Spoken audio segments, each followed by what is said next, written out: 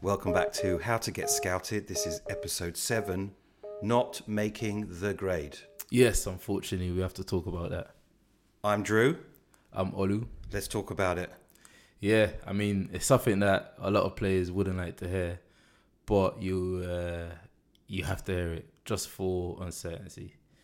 You have to have a plan B in football because obviously it's a very tough industry, very popular, right? So you have an influx of players who are like yourself trying to make it. So not everyone's going to make it. Hopefuls.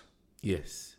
And there's what some players do that don't make it. They kind of go out of football there.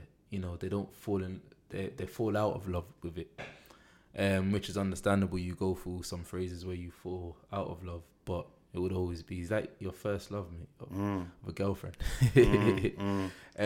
Just as a matter of interest, I'm sure it's very few kids that make it past 18 and into a professional club. Do you have any statistics about that? There's 3.3 million children aged 5 to 15, right? And 2.4 million are boys and 860,000 are girls. So when you look at it, right, only 1,500 players will eventually become a professional footballer.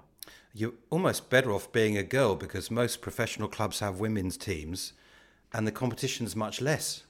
Yeah, There's less women trying to get into it. Yeah, no, exactly. But that as well in itself is a growing market. Yeah. As well. I mean, there are stat. I can't remember exactly the stat, but it's something crazy. Like 98% of players who play football will not make it. Right. If they don't get a professional contract or scholarship. So there's 2% that get into a professional club being trained, but not necessarily going out and playing a football match. Yeah, I mean, yes and no. It's a very good question. I mean, some players might not get the chance at that club, but they might go abroad. Okay. Yeah. So we have to speak about the backup plan. What I would advise, players that don't make it is stay in football. Because you've accumulated a lot of knowledge from just training and playing already. So why start again, right? You can go into coaching, right? You can go. You can even go and be a data analyst. You can go be a referee. There's lots of stuff that you can do. On the business side, you can be a football agent, right? You can even have, your own football club. I mean, like grassroots football club, and then work your way up from there. So there's lots of things. I mean, I've only named about 5. Well, I'm just off the top of my head. You could get into merchandise. Yes. You could become a lawyer and work as a sports lawyer. Yep. You could become an agent or a scout.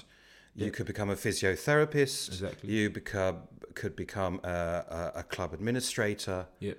There's probably another 20 jobs related to the football business.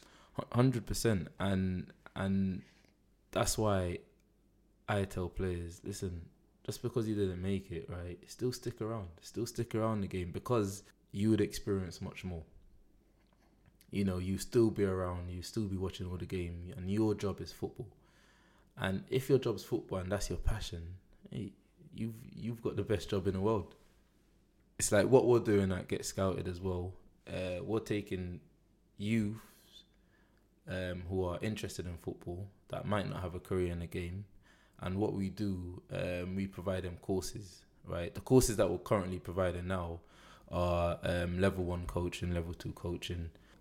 As well as that, we're providing a recruitment analysis course as well, because there's lots of new departments in football club that I've just created, that department alone in itself. So we provide them the course, right?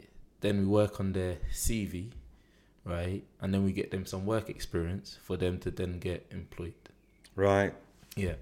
So there's lots of pathways, and if players are lost, they can, where you could go is you could come to get scouted.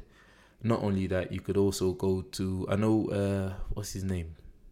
London Field guy called Bobby. He does a great job. He works in the knife crime stuff, so he prevents a lot of boys on the streets, and they bring them in. And as well as that, he's doing the same thing. He's providing employment opportunities. I think he said he provided 92 people employment, which is a big thing. That is a big thing. Yeah. Especially when the thing that you thought you were going to be doing doesn't come off. Yeah. And you're left stuck with looking at the rest of your life, 100%. not quite knowing, and he's giving people a chance, as you are. Yeah. And we saw something on the television just this week on the BBC about Trent Alexander, and he is setting up. What's he setting up? A charity. Yeah. To help players who didn't make it, Mm-hmm. who then find themselves with depression. Yeah. Yeah. So you're 18, you spent the last 18 years or 12 years getting to a point, getting trained, getting scouted, thinking maybe I've got a chance, and then you get dropped. I mean, how devastating is that?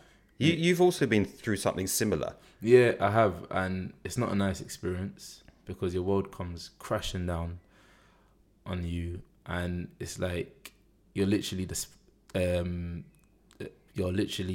like drained, right? And you don't even want to leave your room, So That's what depression looks like. Yeah, it is, and that's the thing. Lots of players are going through it, especially by themselves as well. And you shouldn't go through it by yourself. That's why you should go to people like Bobby, people like myself, and various companies as well. Is there therapy offered by clubs when they drop a player to help them through that next year of readjusting to the outside world? Nothing that I'm aware of. Wow. Right now, but I mean, the mental health. There's been some awareness about it, right? And I hope the FA or some sort of regulators are planning to implement that process, because I mean, there's a lot of players who want to be professional footballers, and it ends up not happening. So what does that mean? There's a lot of players who are depressed. So something needs to be implemented into the system. We might talk about that on our next episode with a guest speaker. Yes. We hope so. We will. Okay, until next time. Until next time, guys. Take care. Take it Bye. easy.